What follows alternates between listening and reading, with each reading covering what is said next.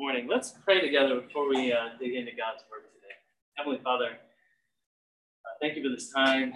Thank you for your word, Lord. And let's pray that your Holy Spirit now would fill our hearts.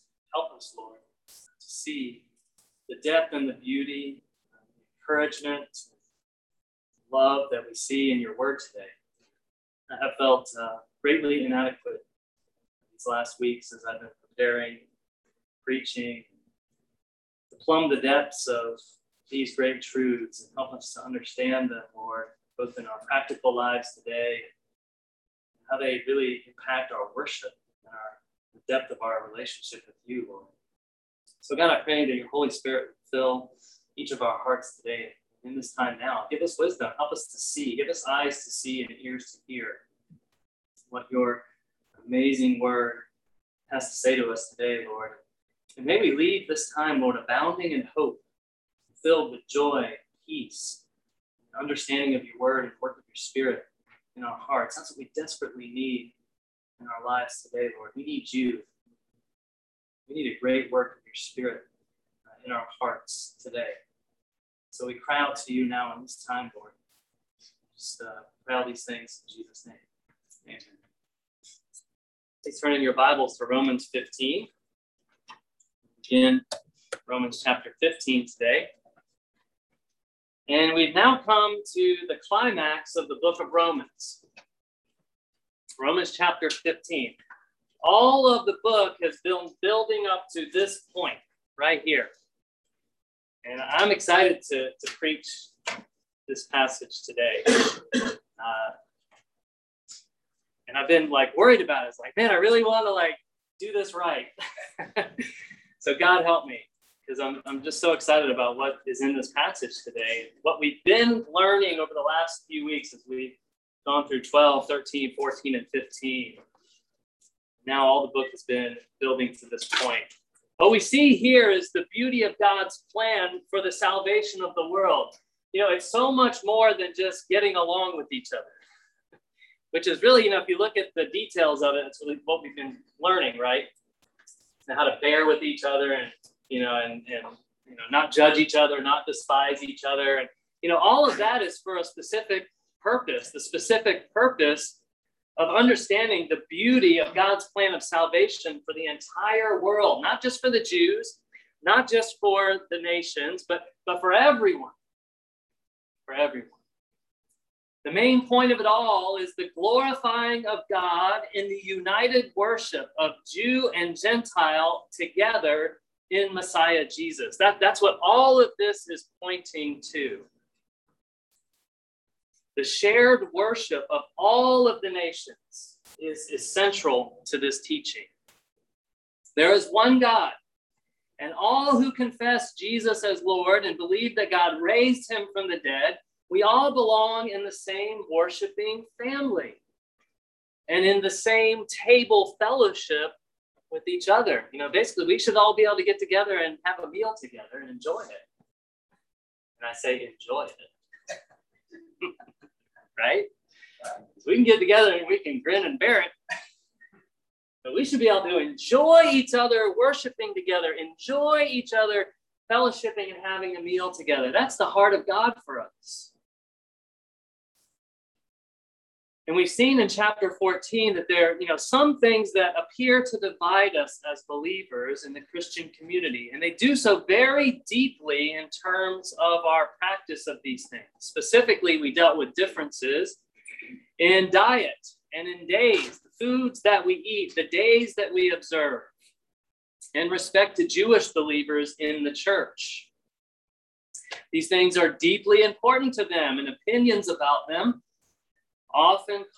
they're often a cause for pride and disunity in the church. And we talked about that specifically in the Jewish context. And we talked about that, even in our context today, there are certain things that we have deep convictions about. And those things, can cause us to have pride. They can cause us to judge each other, to even despise each other because we don't understand the other person. We think, what's wrong with you? If you just knew what I know and practiced what I practice, then, you'd be right. I'm right. We work so hard to be right. And we want to be right about these things. So it causes division and disunity and lack of harmony in the church. And we've learned that instead of judging and despising each other about our differences of opinions on these things, we should instead seek to welcome each other and build each other up. Completely different mindset. We've learned not to focus on our differences of opinions and look down on each other. But instead, let's focus on what we have in common. Our deep love for Messiah Jesus and how we can encourage each other and build each other up in that love. Now, don't put a stumbling block down in front of your brother and cause them to fall and destroy them with your own conviction. No, change that mindset. Let's look to build each other up in our interactions with each other and in our love for each other, not tear each other down. Completely different mindset. And we learn that it essentially comes all back to one great teaching. You remember it? Love your neighbor as yourself. It's the fulfillment of all the law. Remember that Jesus died for you. He died for me. He died for each one of us. And each one of us has benefited from his self-giving love. Have we not? Have we not all experienced the grace and mercy of our Lord Jesus Christ? We have. And so in those times of, when we want to put a stumbling block out in front of a brother, we want to judge or despise, we need to remember that Jesus accepted me. Jesus paid it all. All to him I owe. We just sang that. He's the one that washed us white as snow. So let's show that same self-giving love to others, because that's the example Jesus set for us. So let's seek to build each other up and not to stumble, cause each other to stumble.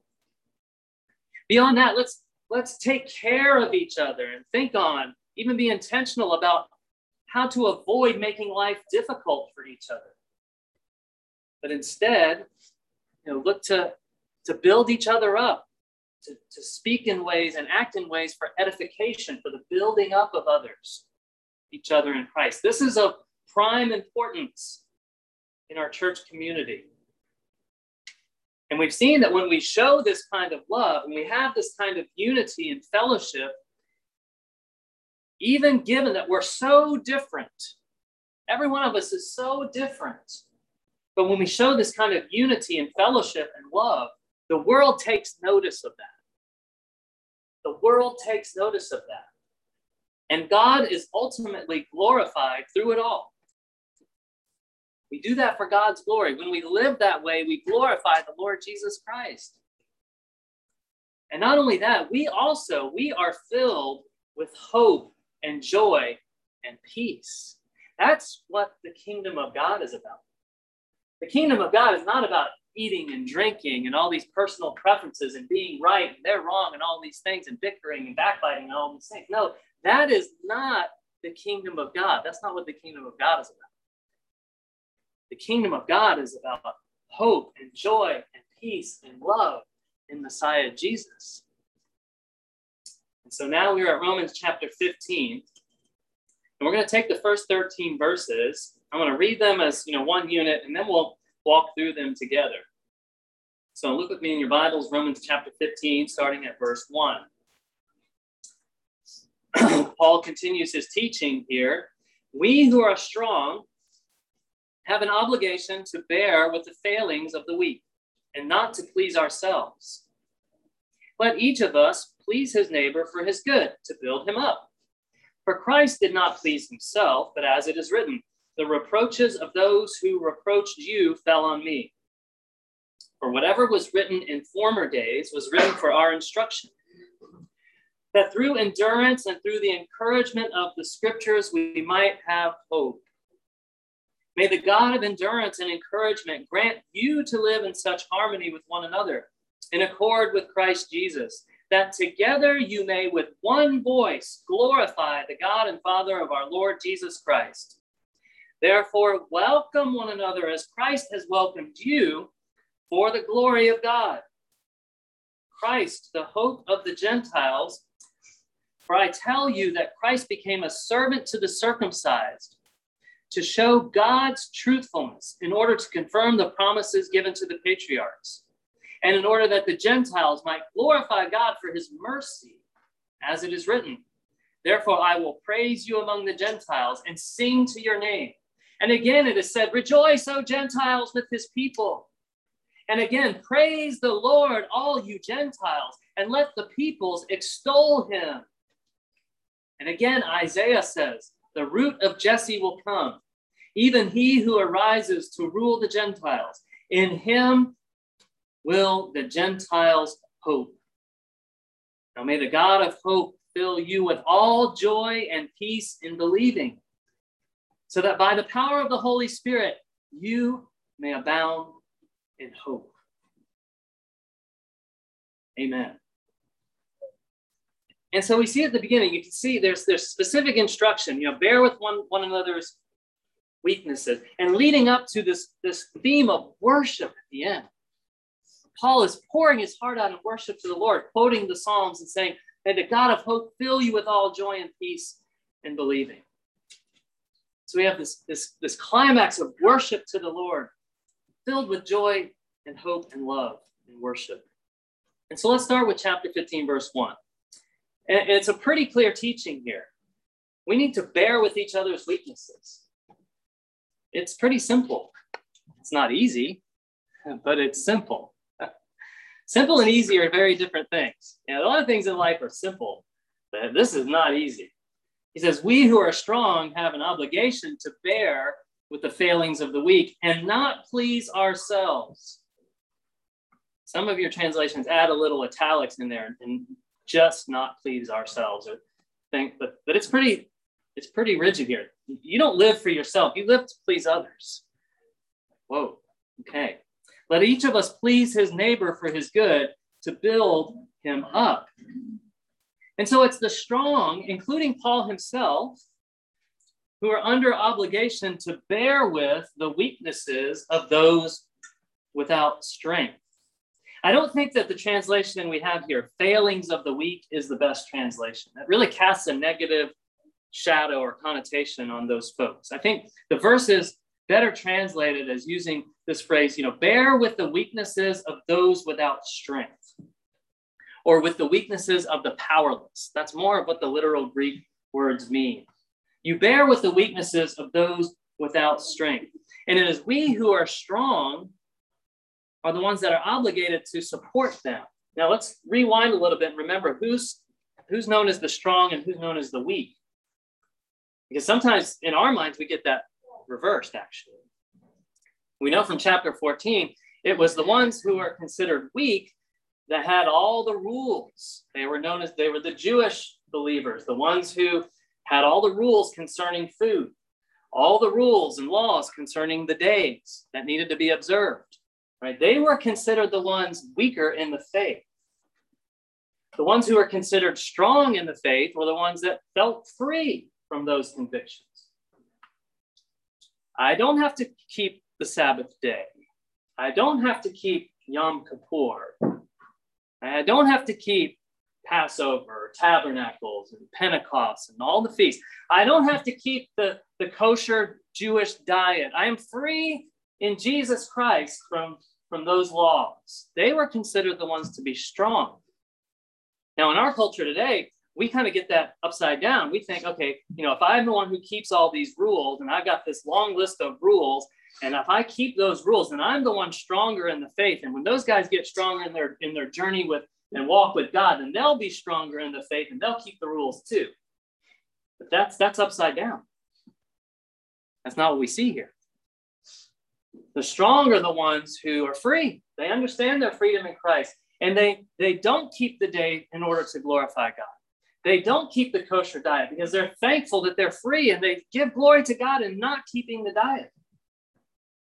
Now, the Jewish believers here in this context, they keep that rule, and they're doing it because they also love God. They do it from a heart of worship to God.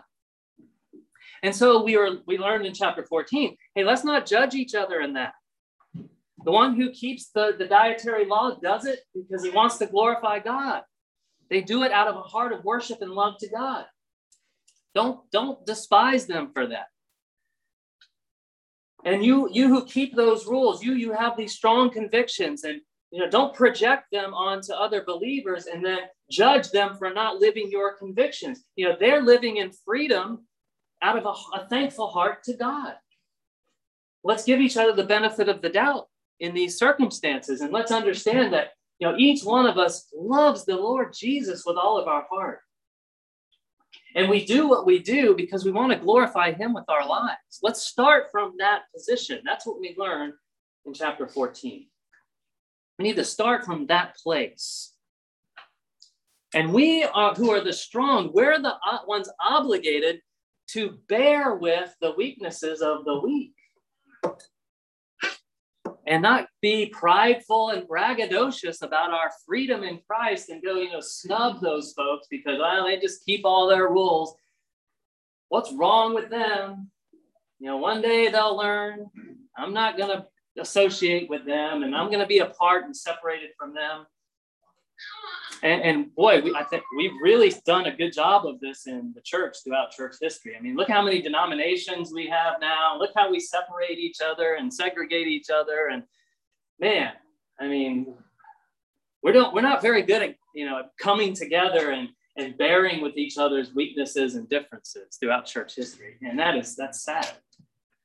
Now that's really not God's heart for his bride, the church. And our teaching here is helping us with this. We who are strong, we're the one who have the obligation to bear with the failings of the weak. And notice that he uses the word bear with it here. You know what that means? That means it's like, it ain't easy to do. Yeah, even Ellie understands that. She probably bears with some of the things her brother and sister do with her, right? She's like, it's not easy. We bear with it. It's like, come on, you can do this. You persevere through this. We bear with the failings of the weak. So in a context like this, it's like, we want to have a big church luncheon. And we know our Jewish brothers, they don't want, they have lots of dietary restrictions. So we need to, honor those. We really do need to honor those, and we need to do it in a loving and kind way, not make them feel bad about it, right? We bear with it. So no, we're not going to cater the pork barbecue. No, we're not going to, bring the unclean foods in and, have a table for us and have a table for them, and then they don't even want to get near it or come in the room and those types of things. No, we're not even going to do that. We're going to go out of our way to build them up and help them to feel comfortable and welcome and confident here. But we're going to go the second mile on this one. It's beyond just like putting up with each other. And this is that's why you bear with it. It's not easy. Like those of us who are strong have to intentionally say, okay, I am not living to please myself right now. It's not about Ryan. This is about my brother, my sister in Christ, who Christ Jesus died for. He died for my brother or my sister. He died for me. Can I not put aside my preference and conviction for this one moment in time to build up my brother or sister in the Lord? Yes, I can. I can do that, and I should. That's the right thing to do. And not only just put up with it, but rejoice in it. Find joy in it. Do it as an act of worship and overflow of love from my heart to Jesus in it. I was reminded of this clearly. We got together for the Jubilee here in town up in Franklinton. And boy, that brought together different churches. That was wonderful. I love that. Right? And they're playing all kinds of different music. They have different teaching styles and preaching styles. And there's just, we're very different. And I can imagine, I was thinking, how can I apply this to our situation today? Well, imagine, you're at the Jubilee and one of the people from the other church comes up to you and they're so excited. We're so excited here at the Jubilee. We're all worshiping together. We all love Jesus. And boy, I can't wait to tell you about my new Holy Roller diet. I started the Holy Roller diet when I joined this church over here, And there ain't been nothing like it, And I wish everybody would be on the holy roller diet too, because it really helps me feel close to God. And they go on and on about the holy roller diet, how excited they are about this great new diet. Oh, I can't drink this, and I can't eat this, and I can't do that. And boy, I'm already feeling so much better. You've all experienced people who have been on a new diet, right? I've done it like, oh man, I'm vegetarian. I got to go tell the whole world I'm vegetarian. And I'm like, everybody's like, yeah. That's right. Okay. Somebody told, I think it was Rob told me, how do you know somebody's like vegetarian? They'll tell you. Like, yeah, that was me. Yeah, and so they're really excited about this. Now, there's a couple ways we can respond to this, right? Now, our typical way of responding to this, and I'm talking about myself. You guys are more holy than I am. I'm going to tell you how I typically respond. That is weird. I'm thinking, that is weird. What is wrong with them? Because they're saying things like, boy, I feel so much closer to God in this, and it helps me, feel more spiritual. And they're saying things like this. This is how this kind of stuff plays out. And my first response is, man, that is weird. What is wrong with them? As I'm nodding and smiling, But in my mind, I'm thinking, that's just weird. And so what the text is telling me here today, and he's telling us, is, hey, let's have a different response than that. Let's not start judging in our hearts this other person who's genuinely, excited about their relationship with the Lord. They love the Lord Jesus. They're doing this because in their heart of hearts, they're sincere. They think it's drawing them closer to the Lord. And we who are strong, we know in our minds, like, what you eat and put in your mouth doesn't, make you holy. Jesus was clear about that. Don't you know that? Don't you remember Jesus said, that's red letters. Right? So we start thinking these things, and all of a sudden we're down this path of judging. We're down this path of despising. You see how this plays out? I'm trying to give just practical scenarios. So we're there at the Jubilee. We should all be excited and worshiping together. And now I'm already starting to judge and despise. Boy, they're different. They're weird. What's wrong with them? Man. That's how it kind of plays out. And so the Lord's teaching us here today, what if we turn that? What if we turned it from the, wow, that's weird, what's wrong with them? Don't they know? That type of line of thinking to being more interested. Like, oh, that's different. I don't have to believe that. I don't have to necessarily even, adopt the holy roller diet once we leave this place. Right? But while I'm there, I can be more interested. Holy roller diet. Tell me more. Because they're excited about it. Just listen. Right? Try to be interested in what they're saying rather than being interesting yourself. A lot of times we're not even listening to the other person. We're like already formulating our answer. It's like, oh, they got the holy roller diet. Well, I got to come up with something even more interesting back here so that when it's my turn, then I'm going to impress them with my new thing. We're not even listening. So what if we changed our mindset? Let's be interested rather than being interesting. And listen, holy roller diet, tell me more. Really. Just listen and understand what they have to say. Because when we understand where they're coming from, we can live out the teaching here of not living to please ourselves, but bearing with the weaknesses of those without strength and actually living and acting in ways that can actually please them. We will understand what pleases them, and we can actually do kind things, kind acts, say kind words that will allow us and enable us to please them instead of ourselves. If we're not listening, if we're just already judging and despising in our minds, you're not going to know anything about how to please another person. You give them this great shiny gift and they'll be like, what? Thanks. That's what you want, not what I want. We see right here, notice the goal of our lives is not to please ourselves. We're to bear with the failings of the weak and not to please ourselves. I have to keep repeating that in my mind because I am naturally wired. We are naturally wired to live for and please ourselves. And in your heart of hearts, you know that's true. First thing you're thinking about, when you get up, like, okay, what do I want to eat for meals today? What do I want to do today? We're made to please ourselves. We want to please ourselves. And the teaching here is the opposite. Love your neighbor as yourself, first and foremost. And so this is a very radical and different way of thinking and living. It's radically different.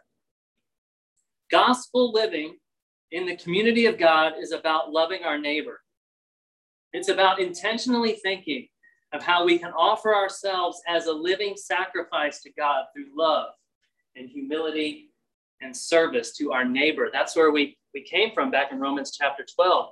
I urge you, I beg you, brothers and sisters, by the mercies of God, present your bodies as a living sacrifice, holy and acceptable. That is your spiritual worship.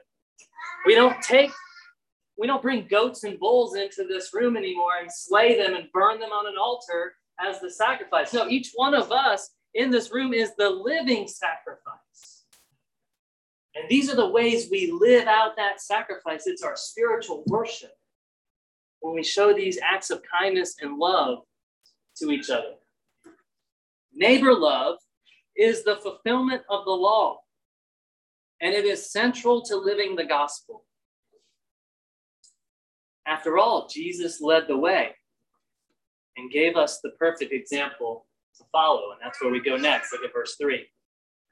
For Christ did not please himself, but as it is written, the reproaches of those who reproached you fell on me. Jesus, the Messiah, did not live to please himself. The King of glory, King of kings, Lord of lords, the great I am, creator of all things, did not live to please himself. He is our example. Now, Paul's statement in here, I read this, I'm like, this is a huge understatement. Because not only did he not live to please himself, he submitted himself to great persecution, gruesome torture, and a horrific death through crucifixion. Not only did he not live to please himself, think of what Jesus did. He willingly and joyfully submitted to all of those things, all for our salvation and the glory of God. I mean, think of the shame and the horror of the cross. Think about that for a moment. Not only did he didn't just come and not please himself, he gave himself on the cross. He willingly did it, joyfully did it. And Paul quotes Psalm 69 here. Psalm 69 is a psalm of David crying out in deep sorrow, pain, and suffering. He cries out to God. He's surrounded by those who hate him without cause and want to destroy him. And why do they want to destroy him? All for the sake of honoring God with his life. You can read the psalm. His heart was to honor God. And so you do that, you live for the Lord, and you're going to get some enemies. You're going to face persecution. There will be multitudes that rise up and hate you for the sake of the Lord and your love for the Lord and serving the Lord. And so he's surrounded by enemies, people that want to kill him. As he suffers, even to the point of death, David offers up this praise, this song. Psalm 69:30 says, I will praise the name of God with a song. I will magnify him with thanksgiving. This will please the Lord more than an ox or a bull with horns and hooves. When the humble see it, they will be glad. You who seek God, let your hearts revive. For the Lord hears the needy, does not despise his own people who are prisoners. You got to imagine that was the situation Jesus was in on the cross. Surrounded by enemies, dying for our sins on the cross. All of our reproaches fell on him. Look at verse 4. For whatever was written in former days was written for our instruction, that through endurance and through the encouragement of the scriptures, we might have hope. And so Paul refers back to Psalm 69 there in teaching us that, Jesus didn't live for himself. He lived to love others. He lived to love you and me and show that love. Show what it looks like to love the Lord our God with all of our heart, soul, mind, and strength. Show what it looks like to love our neighbor as ourselves. Even that dirty, rotten scoundrel that deserves hell. Me. Died for me. Died for you. And so he quotes the Psalms and helping us understand that teaching. And then we're told here, the scriptures that were written before, they're written that we might have hope. It's through the scriptures, the word of God, that we have hope. It's in the word of God that people will be able to think the same way and glorify God together. If we didn't have the word of God, it would just be one opinion versus another teaching versus another rabbi. Who is the truth? What is the truth? We have God's word. God's word is truth. And so it's the word of God. It's the faithful witness of the scriptures that we all believe in and where we draw our hope from. When things seem hopeless, we go to the word of God. When life seems hopeless and you're in the struggle, maybe in the depths of despair and sorrow and pain, we don't go out to the middle of the woods, close our eyes and meditate and get a fresh word from God. You could do that, but that's dangerous. So you need to go right here. You need to go right to this word. Take this with you out to the woods and read it and pray. And listen to what God has to say in his word. His word is where we draw forth our hope. And the scriptures that he's referring to is the Old Testament. That's what Paul's referring to here when he says the encouragement of the scriptures, the Old Testament texts. In them we have hope. It's in the word of God and through the work of the Holy Spirit in our lives that we can have patience and encouragement to bear with the weaknesses of the weak, to bear with the weaknesses of those without strength. It takes perseverance to do that, to keep denying yourself, taking up your cross daily. It takes endurance, it takes perseverance. Sometimes we lose hope. The psalmist writes, Psalm 73, I've washed my hands in vain. All the wicked prosper. Why have I wasted my life doing the right thing, basically, is the summary. Then he realizes, no, I got it all wrong. Then I see God in his temple. Then I see the end of the wicked. Then I see that now the righteous are blessed. We have a tendency to lose hope. So the scriptures are written for our encouragement, that we might have hope. And so when we're feeling weak and discouraged and hopeless, let's look to the word of God. There is where we will find strength and encouragement to press on and endure the trials of life. Verse 5, may the God of endurance and encouragement grant you to live in such harmony with one another, in accord with Christ Jesus, that together you may with one voice glorify the God and Father of our Lord Jesus Christ. Look at all the oneness right there in verses 5 and 6. There's tremendous oneness, one another, one accord, one voice. God wants us to have a unified mind in our church and in the church community, in our family. He wants us to have a united mind, to live in harmony with each other in Jesus. We're to have one mind, one worship. Literally here it says with one voice, but literally means one mouth. With one mouth, we will glorify the Lord. The one God and Father of our Lord Jesus Christ is the one we worship. There is one God, one love, one church, one worship, united in harmony and beauty. And so therefore, verse 7, welcome one another as Christ has welcomed you for the glory of God. We have a specific call here. We have a call to welcome one another. And that goes back to chapter 14, verse 1. And it's built on the example of Jesus that we just read. We're to welcome each other, and not for the purpose of judging each other for our different opinions. Remember that, chapter 14, verse 1? Welcome each other in the Lord Jesus, not for the purpose of judging and despising each other. Not so you can have a big judge fest party, pick each other apart. Not for that purpose. No, for the purpose of glorifying the Lord Jesus. Look, Jesus welcomed you. He set the model of living for us and how to love our neighbor. Now, as I was reading this, it's like, Ryan, Jesus welcomed your sorry self. Why can't you welcome others? Come on. Jesus welcomed you despite how sorry and sinfully ugly you are, Ryan. So get over yourself.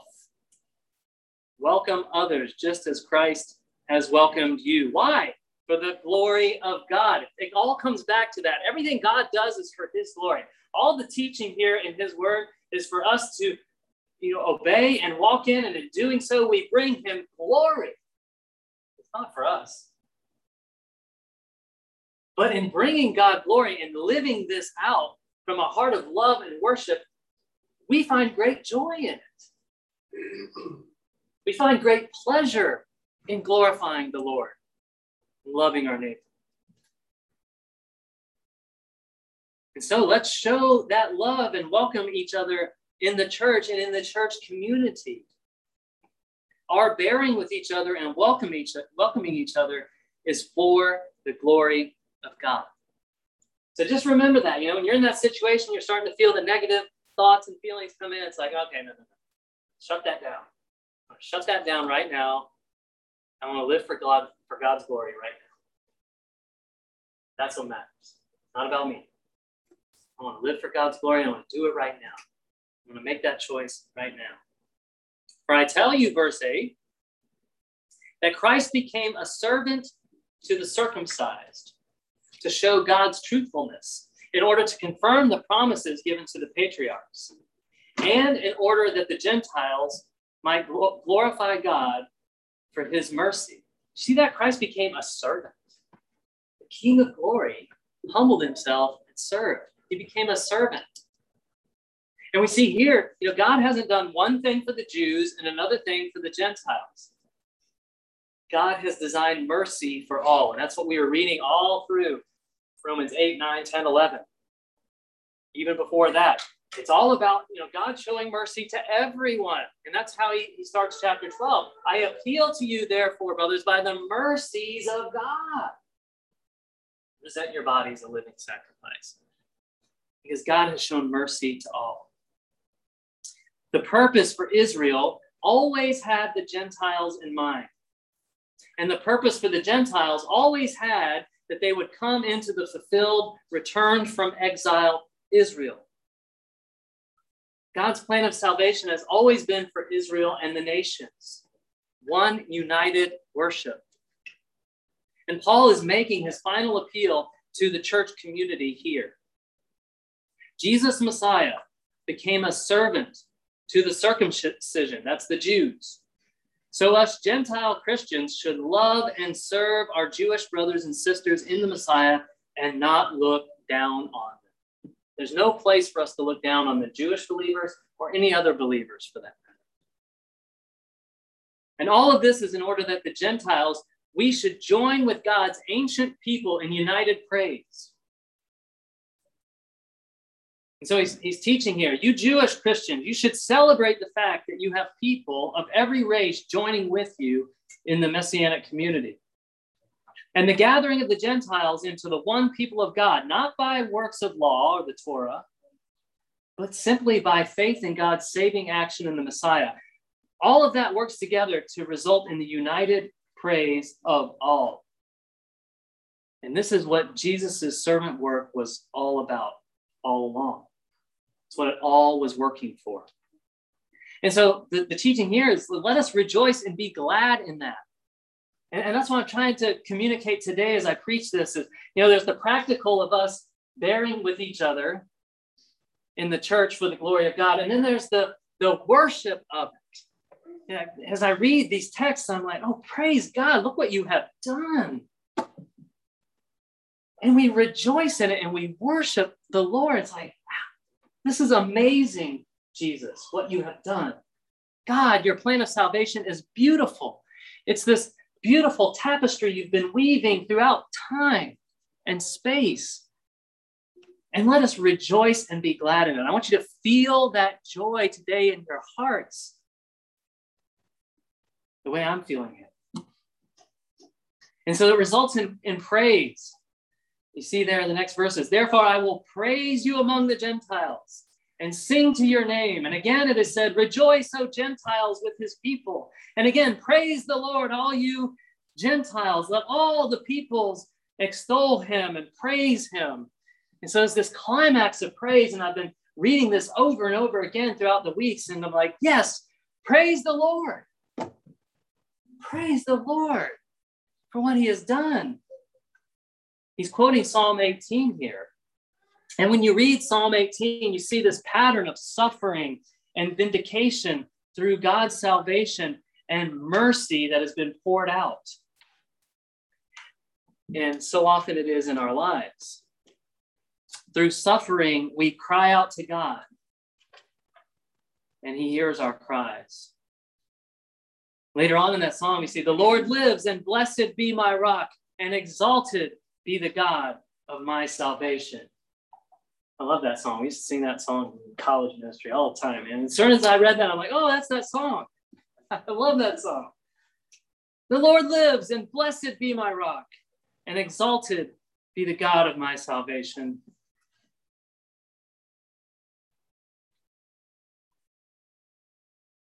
He also quotes Deuteronomy 32 here, which is the song of Moses. It's the song Moses sang as some of his final words to the Israelites before his death. And he says, rejoice, O Gentiles, with his people. Moses understood God's plan of salvation was not just for Israel. Moses understood that. And he says here, rejoice, O Gentiles, rejoice, O nations, with God's people. Then he quotes Psalm 117. Praise the Lord, all nations. Extol him, all peoples. For great is his steadfast love toward us, and the faithfulness of the Lord endures forever. Praise the Lord. All the nations are to worship the one God of Israel. And that's what the Old Testament scriptures were all about. Now, how this would happen remained almost a complete mystery in the ancient scriptures, but it's been Paul's theme throughout Romans. And it's now been accomplished through Messiah Jesus and by the Holy Spirit of God. Look at verse 12. Again, Isaiah says, the root of Jesse will come, even he who arises to rule the Gentiles. In him will the Gentiles hope. And then we're going to start to see this word hope appear more and more as he closes out this passage of scripture. He ends his citation of praises here from the scriptures with the quote from Isaiah 11. He quotes Isaiah 11 here. The Gentiles will come to hope in the Davidic Messiah, the root of Jesse. He is the one who rises to rule the nations. It's an echo of how Paul opened the letter. You go back to Romans 1, you can see he says this, Paul, a servant of Christ Jesus, called to be an apostle, set apart for the gospel of God, which he promised beforehand through his prophets in the Holy Scriptures, concerning his son, who was descended from David according to the flesh. So he's connecting things back to the very opening of the letter now. And was declared to be the Son of God in power, according to the Spirit of holiness by his resurrection from the dead, Jesus Christ our Lord, through whom we have received grace and apostleship to bring about the obedience of faith for the sake of his name among the nations, including you who are called to belong to Jesus Christ. Jesus is the Messiah. He is the Savior, and he is the Lord of the whole world. Isaiah speaks here of God's purpose to renew the whole created order and to gather the remnant of Israel together with the Gentile world into the one community of salvation. So he is wrapping up all of what he's been teaching with these Psalms of praise and Isaiah's teaching here that it all has happened through Messiah Jesus. And the theme that comes through here in these verses is hope. I want to end on that thought. Verse 13, may the God of hope fill you with all joy and peace in believing, so that by the power of the Holy Spirit you may abound in hope. God is the God of hope. He wants us all, young, old, grandpa, grandson, all of us, mom and dad, brothers, sisters. He wants us all to be filled with joy and peace in believing, so that by the power of the Holy Spirit working in and through us, we may not just have a shred of hope, but we will abound in hope. Hope is sustained by the joy and peace we are filled with through the Holy Spirit. This hope not only fills our hearts individually, but it flows out from us into the church community. And that's why we need to be together with each other. We need to not forsake assembling together, as is the habit of some. We need each other. You don't think you need other people, you're in a bad place. We desperately need each other. Because when I'm feeling hopeless, you are here to build me up and encourage me and give me hope. Hope flows out of us into others. We help each other. We pray for each other. We abound in hope through each other in the church community. It's the power of the Holy Spirit, the power that raised Jesus from the dead and is even now at work among us who are in the church. It's the word of God and the power of the Holy Spirit that sustains this hope and peace and joy in our believing hearts.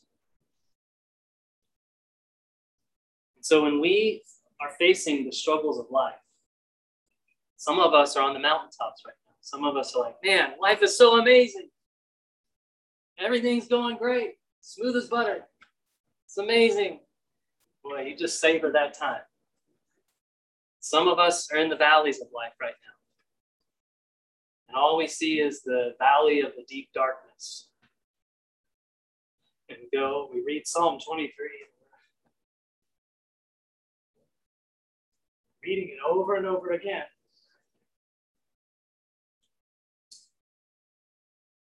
Crying out for hope.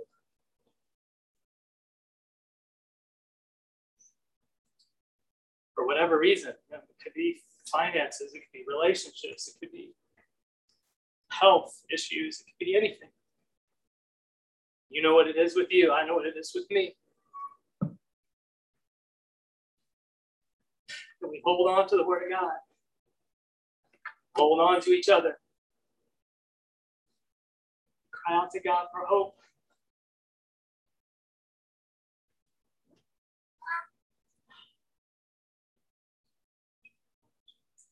Lean in hard to the Word of God. Draw on it.